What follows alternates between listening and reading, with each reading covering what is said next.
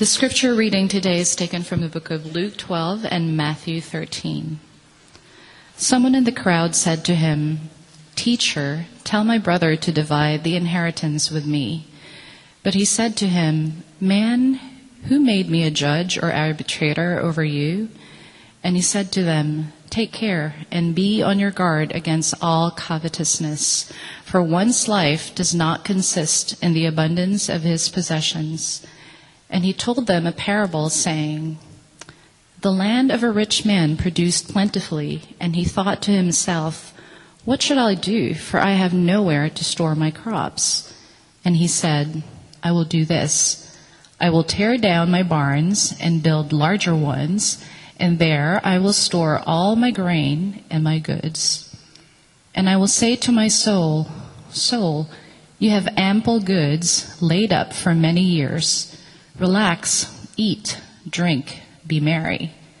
But God said to him, 'Fool, this night your soul is required of you, and the things you have prepared, whose will they be?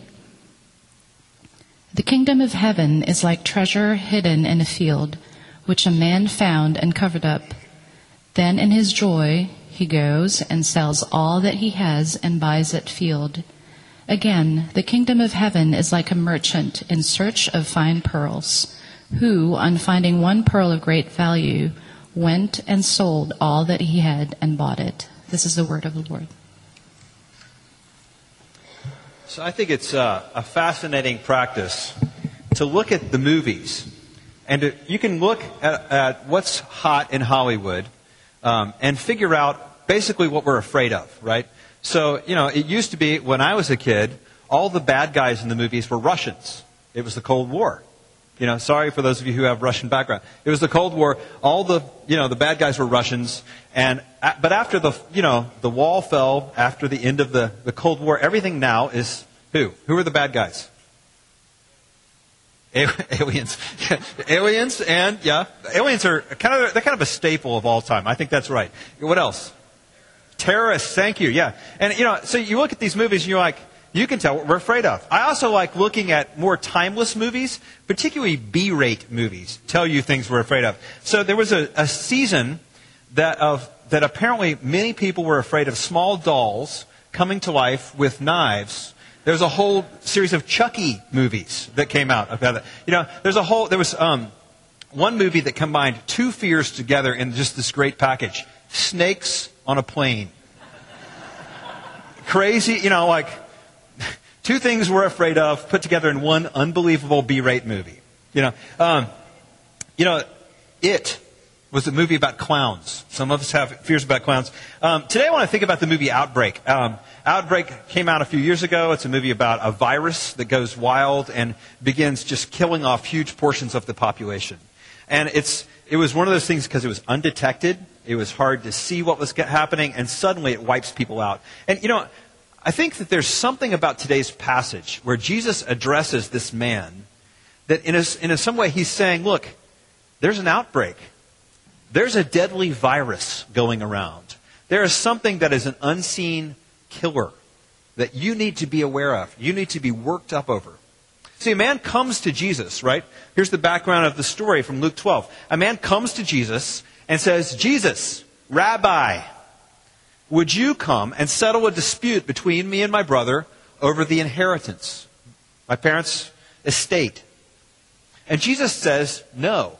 Now, it's not an unusual request of Jesus. Jesus was a rabbi, and rabbis in ancient Israel, as well as today, are still the judges of the Jewish community. So it's not an unusual thing that somebody would ask Jesus to decide this between them. And yet Jesus doesn't do so because he says, he discerns something else going on. And he says, beware, watch out. Verse 15, he tells us what to watch out for. The man's real problem is what? Covetousness. Theonexia in Greek. It means wanting more. Greed. Greed is something that's impossible to see in yourself. It's impossible to see in yourself. I will tell you as a pastor that people come and talk to me about lots of their problems. I have meetings with people people are saying, I'm struggling with this particular area. Can you pray for me? Hey, can you offer any comfort or encouragement or counsel to me in this area of my life? In all my years, in 10 years of being a pastor, an ordained guy, I've never had one conversation where someone came to me and said, please pray for me, I'm greedy. I've never had anybody come and say, I really need help. This is a major issue in my life. Greed is impossible to see in yourself. It's different from most any other sin. For example, Jesus never says in the Bible, he never says, watch out, you might be committing adultery. Right? He doesn't have to say that. If you're committing adultery. It's not like a guy turns to the woman next to him and say, wait, you're not my wife. I thought you were my wife. Nobody has to do that. Greed is something, though, that Jesus does have to say, watch out. Watch out. There's an outbreak. You may not see this. You may not know this is happening. This is a deadly virus. You may be infected already. Your time may be running out. See, Jesus has to come and say this to them. The word greedy, it makes us think of other people, right? It makes us think of other people. We think of Enron executives. People who maybe have gotten this virus is in an advanced state. We think of the folks who benefited from the financial bubble that burst. We're like, people in the banking industry. Sorry, Jesse. Those are the bad guys out there, right? We're like, those people are... Surely it's executives out there somewhere, not us. We never think of ourselves as people who struggle with greed. If I ask you to talk about your money, this is what you'll tell me. I'm careful with my money. I try to be really careful. I really think about what I spend, what I save.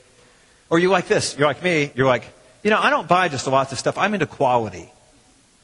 Right? But here's the problem. Here's the problem with that. We're not greedy, right?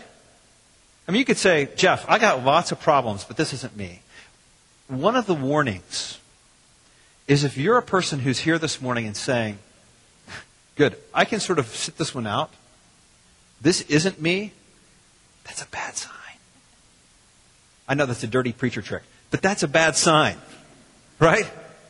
Because one of the signs that this is at work in your life is that you don't see it. This is one of the things that we really need to ask ourselves. Am I infected? We're in our second week study for this fall in the parables of Jesus. And Jesus tells these stories, these parables. And the word parable means literally something thrown alongside. Para, alongside, boe, thrown. Something just thrown alongside that you sort of walk and you trip over and you pick up and you say, what is this doing here? Jesus told parables not to give people new information, but to help people discover something they already knew. Right? He tells them stories so that they notice something that was there the whole time, but they never got it. And so this is why Jesus responds to this man in the form of a parable. He says, look, you probably don't realize this, but I need to tell you a story. And how do we know if it got through? Will the man recognize, hey, I am just like the barn builder in the story? That's really the point of this. Will the man who comes to Jesus and says, solve my inheritance problem with my brother, will he recognize himself as the barn builder? See, a parable is like a pebble in your shoe. You have to stop and address the pebble. You have to take it out. You have to deal with it. Or it's like a spiritual EKG. Like blip, blip, blip, blip. It shows you what's going on. And this parable isn't just for a man with an inheritance problem. It's for us. It's a pebble. It's a spiritual EKG. It asks us, what about you?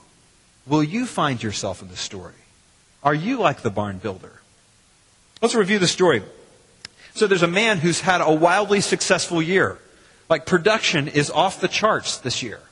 And, he's a man who has done very well. There's not something that is obviously bad in this story, is there? In fact, I hope this story bugs you. You know, you're really tuned in today if the story kind of bothers you. Because this is a man who has a good year, and he takes an opportunity to say, I'm going to think wisely about my future. Right?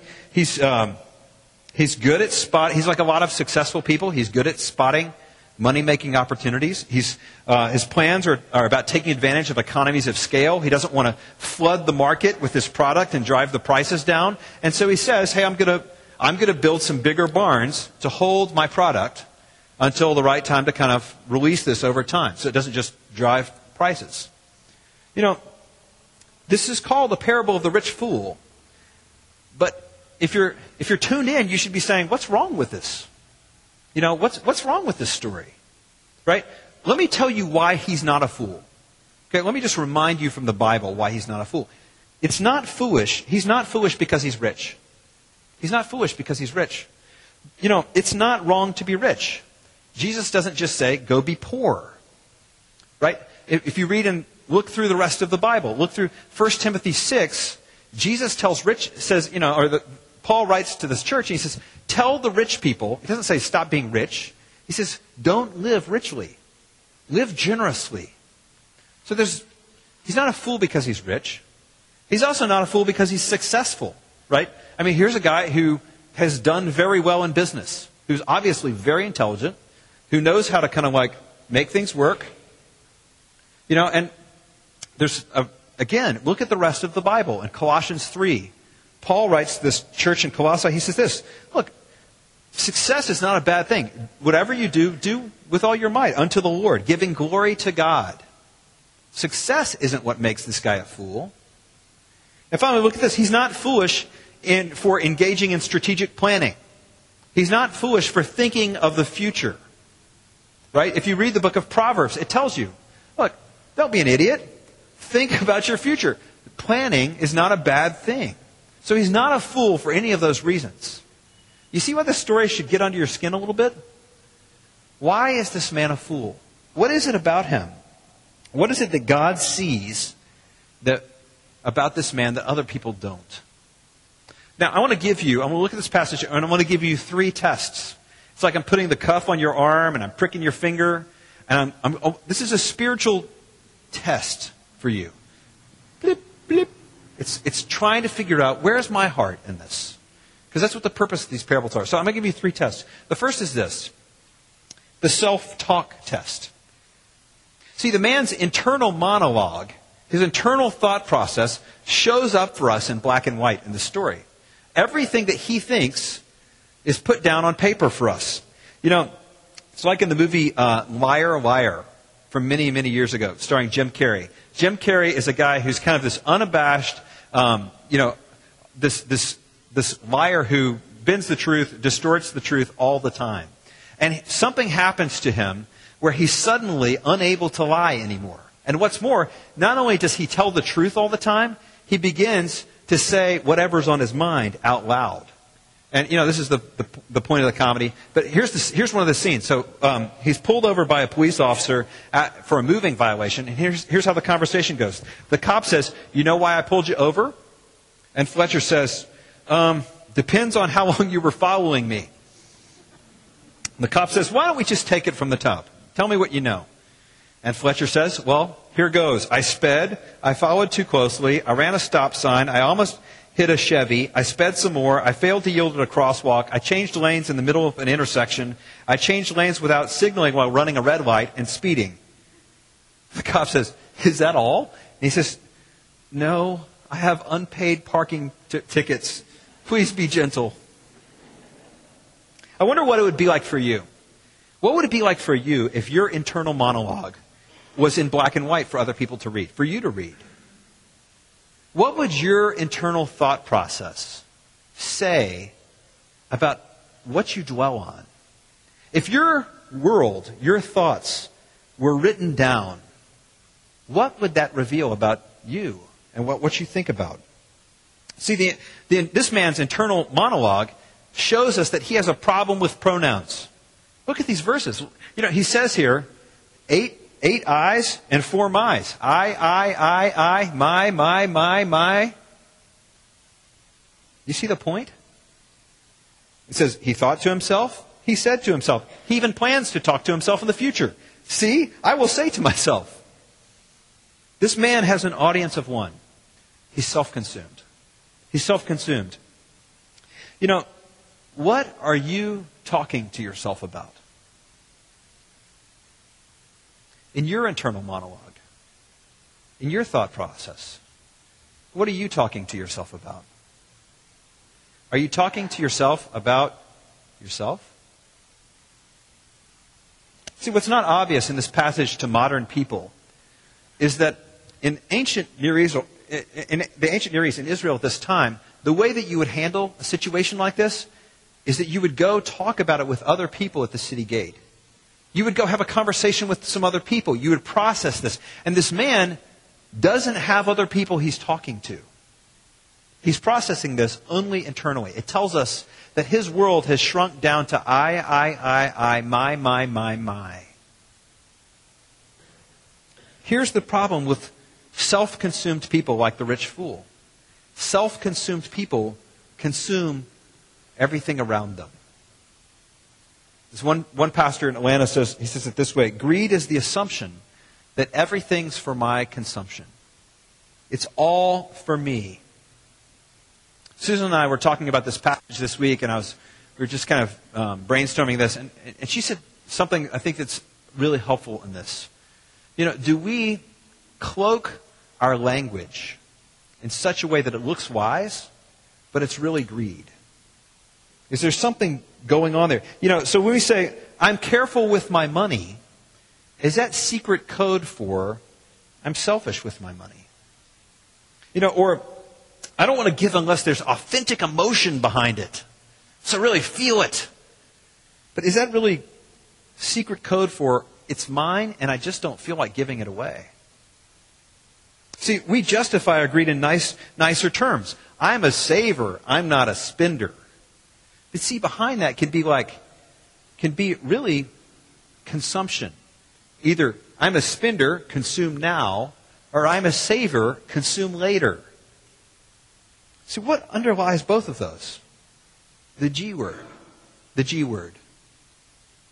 Are you self-consumed? What does your self-talk tell you about you? That's the first test. Here's the second test. The question test.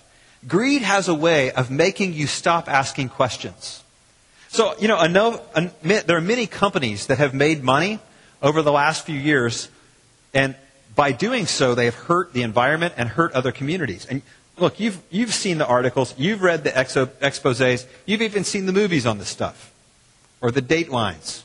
You know, the companies where, you know, you say, this is a greedy company. Look how they have destroyed this community.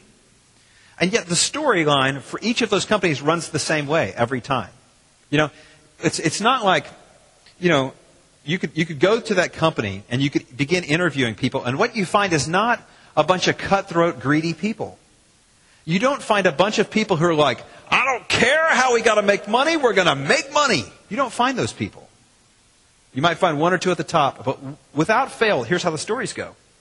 You find people who stop asking questions. People in middle management, people who are in kind of the middle range of the company, who stop saying, hey, why is it we have such a wide profit margin right now? Why is it that, you know, they stop asking questions why? You know, what does this do to the neighborhood that's out there that's affected by this? What does this do to the community? How are we able to make money like this with this kind of environmental impact? What happened to those people? What happened to those people? We wouldn't necessarily call those people greedy, would we? They stopped asking questions. Have you stopped asking questions? Have you stopped asking questions in relationship to your money and your stuff? Questions like, do I really need this? Is this really a wise use of my money? Really spending this much for this? Last year I spent $30 on a pair of jeans. This year I'm okay to drop in $300 without even thinking about it. See, once the data machines, the self-reflective data machines get turned off, that's a problem. That's a concern. When you stop asking questions. Now, that's not this man's problem, is it? You see him asking questions. In verse 17, He says, what shall I do? For I have nowhere to store my crops. But is that the right question? Is that the right question he should be asking? See, money has the power to keep you from asking questions, and greed has a way of preventing you from asking the right questions. The right questions. You know, this is the most common question when greed comes up. I'm not as greedy as her, am I? I'm not as greedy as him, am I? So we always want to answer that question in relative terms. You can always find someone who's worse than you. You can always find someone who's a little bit more free with their money, or maybe thoughtless with their money. You can always find someone who's, worse off than you are. And this is why I think Jesus never answers the question directly. How much is too much? Because we would always draw the lines. If he drew the line here, we would draw the line way out here. Or we would answer that by saying, well, at least I'm not like him or her. At least I'm not that person. What is the question that this man never asks? He says, what should I do? I think I'll make bigger barns. The rich fool never asks this question. What does God want me to do with this? What does God want me to do with this? There's a South African evangelist and author from the turn of the last century named Andrew Murray. And he asked this question. He says this, the world asks, what does a man own? What does a woman own? But Jesus asks, how does he use it? How does he use it? See, here's the second test, the question test. Have you stopped asking questions? And are you asking the right questions of yourself?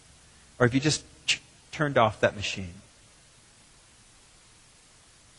Here's the third test, the God talk test. Notice this man's God talk in this passage. Field produces an enormous crop. He's done very, very well. And the man's language is very revealing. What does he say? My crops, my goods, my grain. There's no mention in this of God anywhere. He never says God. There's no sense of humility that he's not the one who made the land produce like that. There's no sense of wow, gratitude. God has provided for me in these incredible ways. Does your life, think about this, does your life read like a thank you note to God, or does it read like a Bill of Rights? Is it a thank you note off of which other people say, man, this person has been transformed by God's generosity, and they're thankful? Or is it a Bill of Rights of personal privilege and entitlement? Think about how often you and I view God in blasphemous terms. God, you're some kind of tyrannical dictator. You're exacting some kind of tax from me. This whole thing of giving and generosity. Really, God? Or here's another way that we think about God. We think about God as the backup plan. Sure, we invite God into our finances, but it's always when your life hits the skids. It's when things are bad, when you're like, I don't know how I'm going to make it. And suddenly you're like, God, I really need you to be my provider. I really want you to be a part of my financial deliberations. Right? That's when we invite God in, right? We say, God, I need your help today. I need to figure out how I'm going to get through this. That's when we invite God in. But see, here's the problem with God. A lot of us have a lot of problems with God, but here's one of them. You know why God seems distant from us in some of those conversations? It's because God doesn't want this much. See, God's not about giving you a little bit more. Hey, I just need a little bit more peace. I need a little bit of God's power in my life. I need just a little bit more money. I'm not asking to be made a billionaire, just a little bit more. I need a little bit more of God's provision. I need a little bit more of God's kindness in my life. And see, God is not about a little bit. He's not like, hey, I'm just going to shake a little bit on here. God is about transformation. He's not about influence. He doesn't want to just be the oregano on the pizza. God is about transformation. He wants to come into your life in such a way. He wants you to open up this area in such a way that you're like, God, really? I need you to come in and just completely redo everything. I need the extreme makeover. I need you to come and work deeply in this area. See, God doesn't want to be the backup plan, because the greatest competitor in your life to God is your money, is your stuff. Jesus, some of you are like, I hate coming to church when they talk about this. Jesus talked about money. I can't, if I did the percentage number of sermons per year that Jesus talked about money, you'd really be worn out on this subject. Jesus talked about this all the time, because there's a deep competitor in your life for God, and that is your stuff and your money. Later in this passage, if you skip down in Luke 12, and you come down to verse 34, it's on page 871 of your Bible, Jesus says, where your treasure is, there will your heart be also. Where your treasure is, there will your heart be also. Now this quote is so well worn that a lot of you don't even hear it anymore. Like, you've heard this. Many of you have been in churches a long time, and you're like, I know this one. I've heard this sermon. I know about Jesus saying this. But do you understand how backwards this quote is? See, if you're thinking about this, you'll say, Jesus, you have that backwards. You have it backwards. It should say, where your heart is, then your treasure will be. That's how we talk. I have a heart for something means I'm passionate about something, right? Really passionate about this. So it would make sense if we to say that whatever you're passionate about, that's your treasure. That's how we think about things. But that's not what Jesus is saying here. Jesus is saying, he's not saying whatever you're passionate about is your treasure. No, he's saying your treasure is like the puppet master, and you're like the marionette. Your treasure has strings attached to you that make you dance, that make you sweat, that drive you, that make you work, that make you sweat. Your treasure is not what you're passionate about. Your treasure is what's making you move, what's making you dance in your life. Listen well to the warning of this parable. Jesus is not saying, hey, I need your money. He's saying, I want your heart. And the problem is your heart's attached to your money. See, it would be easy. And some of you are right here right now, and you're hearing this parable, this sermon, and it's playing to the already guilty conscience in you. When I was a kid, there were these terrible commercials on TV. And there was a woman named Sally Struthers. And she was trying to raise money for starving kids, okay? And they would show these pictures. I mean, the pictures. Brutal. Pictures of kids starving. And she'd be crying. And she'd be like, won't you please save the children? And you're like, oh, I just want to throw up after watching that, right? It plays to the guilt. It plays to the guilt. And, the appeal of this sermon this morning is not this. It's not just give away more and to stop being people who say, I need more. That's not, if that's where you think I am, look, that's not where I'm going with this. That's not where this passage takes this.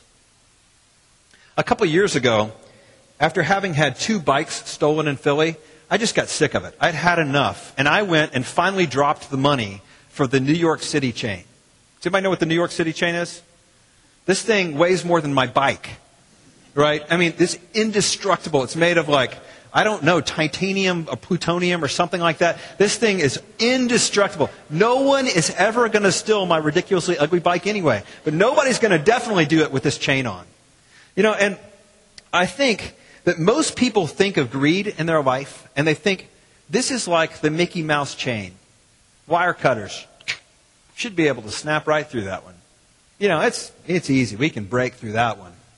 But I would tell you that greed in your life is like the New York chain. It's like the New York City chain, and it is wrapped around your heart. And it is impossible. I'm going to tell you this from very personal experience. It is impossible for us to cut through. This is the indestructible chain. There's only one power that's able to cut through this. There's only one power that's able to cut through this. One thing that's going to get you out of the self-absorption stupor that is your life right now. friend of mine says this: there are two kinds of people in this world. And I know that you love it when pastors categorize people. You just love to be categorized. I am one of two kinds of people. There are two kinds of people in this world. There are people who say, I need more, I want more. And there are people who say, I have more. I have more. This is the only power. This is the only power that's able to bust through this lock, bust through that chain, is for you to be able to say, in Christ, I have more. In Christ, I have more.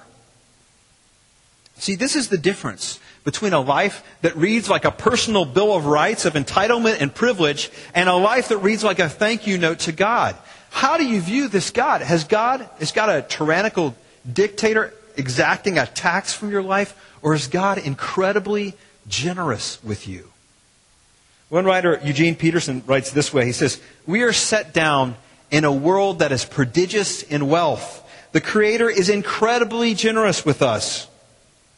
We're given what we need, but so much more, much, much more. We're not given a few trees to block our shade from the sun, to shade us from the sun, but entire forests of pine and beech and oak. We're given not just a few stars that we can navigate our ships, but skies full of pictures and stories. We're given not just a few birds to keep the insects at bay. We're given a ballet company of shapes and colors and songs. God is incredibly generous. But this wealth is also interior, he writes. God does not barely save us. He doesn't dole out just enough grace to get us across the threshold of heaven. He is lavish. We find ourselves in the middle of a way of life that has as one of its characteristic words, blessing. My cup runs over. God is not stingy. God is incredibly generous with us. Tim Keller, who's a pastor in New York, who I quote all the time, is purported to read the Lord of the Rings books every year, which I think is a great practice for your life, incidentally. If you're not familiar with the Lord of the Rings trilogy, it's books that are about a treasure. It's books that are about a ring. A treasure. And here's the thing about the treasure. It's a treasure that is powerful. And there's something about the magic of this ring that whoever owns it ends up being owned by it. Whoever owns it ends up being owned by it, and every owner of the ring calls it their precious.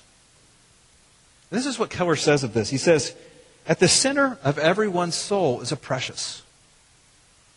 Once your soul treasures something, it becomes your precious. Something that you live for. Something that you would die for. Eventually something, though, that ends up owning you. The Bible says at the center of every person in this room is a precious that you would die to possess, that you would die to hold on to. And see, the gospel shows us a different kind of precious. It shows us, rather than something that when you own it, it owns you, we find in Jesus a precious who came and died for you, who doesn't exact life out of you, but comes to give you life, who doesn't come to rigidly control your life, but to give you freedom and joy. It is the one precious in the entire world that if it is at the center of your life, it gives life. It doesn't take it. But some of you are like high-fiving me at this point. You're like, Jeff, yeah, I know that. Some people here need to hear that. I hope some people become Christians today and make Jesus their precious. Yeah, high five. But see, look, this passage doesn't sit here for us to confirm our existential beliefs about God. It doesn't come to us and say, hey, is Jesus the ultimate precious? And you go, yes, he is. I know he is. It says, where are you living? Where are you living today? Is Jesus precious in your week? Is Jesus precious in your life? Could other people read off of your life that Jesus is precious beyond any treasure? That he is the ultimate thing. He is worth living for. He is the one thing worth giving all for. What kind of fool are you? What kind of fool are you? Everyone, no matter what your mama says, everybody's somebody's fool. Everybody is. That's what these two parables are about. See, we read the first parable, and we read the parable of the rich fool, right? He comes and says, hey, I'm going to build barns. I'm going to make bigger life for myself. His life reads like Dave Matthews' song, Tripping Billies. Eat, drink, and be merry, for tomorrow we die. And that's what happens, right? God comes to him and says, you fool, you are all about eating and drinking and being merry, and tomorrow your soul is being demanded of you. See, the irony of the story is that there's actually only one thing that God requires of this man. Only one thing that God demands of him, and that is his soul. It's banking language, people. God requires this of you. And see, the irony of the story is the man thought he owned everything, and in the end, God says, you don't even own yourself. Your soul, it's on loan. You're a steward. You're a manager. You're a manager of your own soul. You know, see, the rich fool story asks of you and me, and please listen to these questions. Are you sick with the parasite of greed? Or are you living and using your money with eternity in view? Do you give and live and love because tomorrow you're going to live forever? Or are you hoarding and keeping and protecting because you know you have to worry about tomorrow? But there's another kind of fool, isn't there? See, we read two parables. Even though I've majored on this one today from Luke 12, we read another parable. We read the parable of the treasure in the field and another kind of fool. Somebody's fool. Now this man, it tells us about a treasure buried in the ground. And this man goes and he finds it. And when he finds it, he rejoices. And he buries the treasure back. And he goes and he sells everything he owns to buy this piece of land. And see, what does the world say about that? Idiot! Right? The first guy, he looks wise, preparing for tomorrow. The second guy looks like an idiot. Fool. But isn't this what the Bible says about Christ? Jesus is a treasure. A treasure above all treasures. And, you know, this world is not going to say, yes, you're so wise for centering your life around this. 1 Corinthians tells us the message of the cross is foolishness to those who are perishing, but to those who are being saved, it is the wisdom and power of God. Has God not made foolish the wisdom of the world? For since the wisdom of the world, through its wisdom, did not know him, God is pleased through the foolishness for what was preached to save those who believe. The foolishness of God is wiser than man's strength. The weakness of God is stronger than man's strength. See, the man who sells everything, he looks like an idiot. He looks like a fool. But everybody's somebody's fool. Which are you? Are you the rich fool? Are you living life like the rich fool? You who know Jesus. Is your life basically the Tripping Billies song? Eat, drink, and be merry. Are you the wise, the sage, the poor sage, who has said, my life is about this treasure. And nobody's going to back me up on this, but this matters. This is worth giving everything for. See, in a sense, what we do in this place every Sunday, it's kind of like training to be an appraiser. You know, do you know that what uncut diamonds look like? A fistful of rocks. Right? They look like a fistful of rocks. And it takes a trained eye to say, this is not valueless. This is invaluable. The reason we come and worship together, one of the reasons, is that we would train our eyes for what is valuable. We would encourage each other. We come and we sing these songs and we confess our sins and we raise our hands and we pray and we give thanks and all these things. We're encouraging each other. We're saying, yeah, we're fellow diamond appraisers. And it helps us to distinguish between what is a handful of rocks and what is valueless uncut diamonds. Dear friends, do you hear the call of this parable? To say, I have more. I have a hard time seeing it. I have a hard time living like this. I have a hard time. Yes, you do. This is why we need one another. This is why we come and we gather around a table where we feast every week and we remember what is what's invaluable and what is valueless. Which kind of fool are you? In the name of the Father, and the Son, and the Holy Spirit. Amen.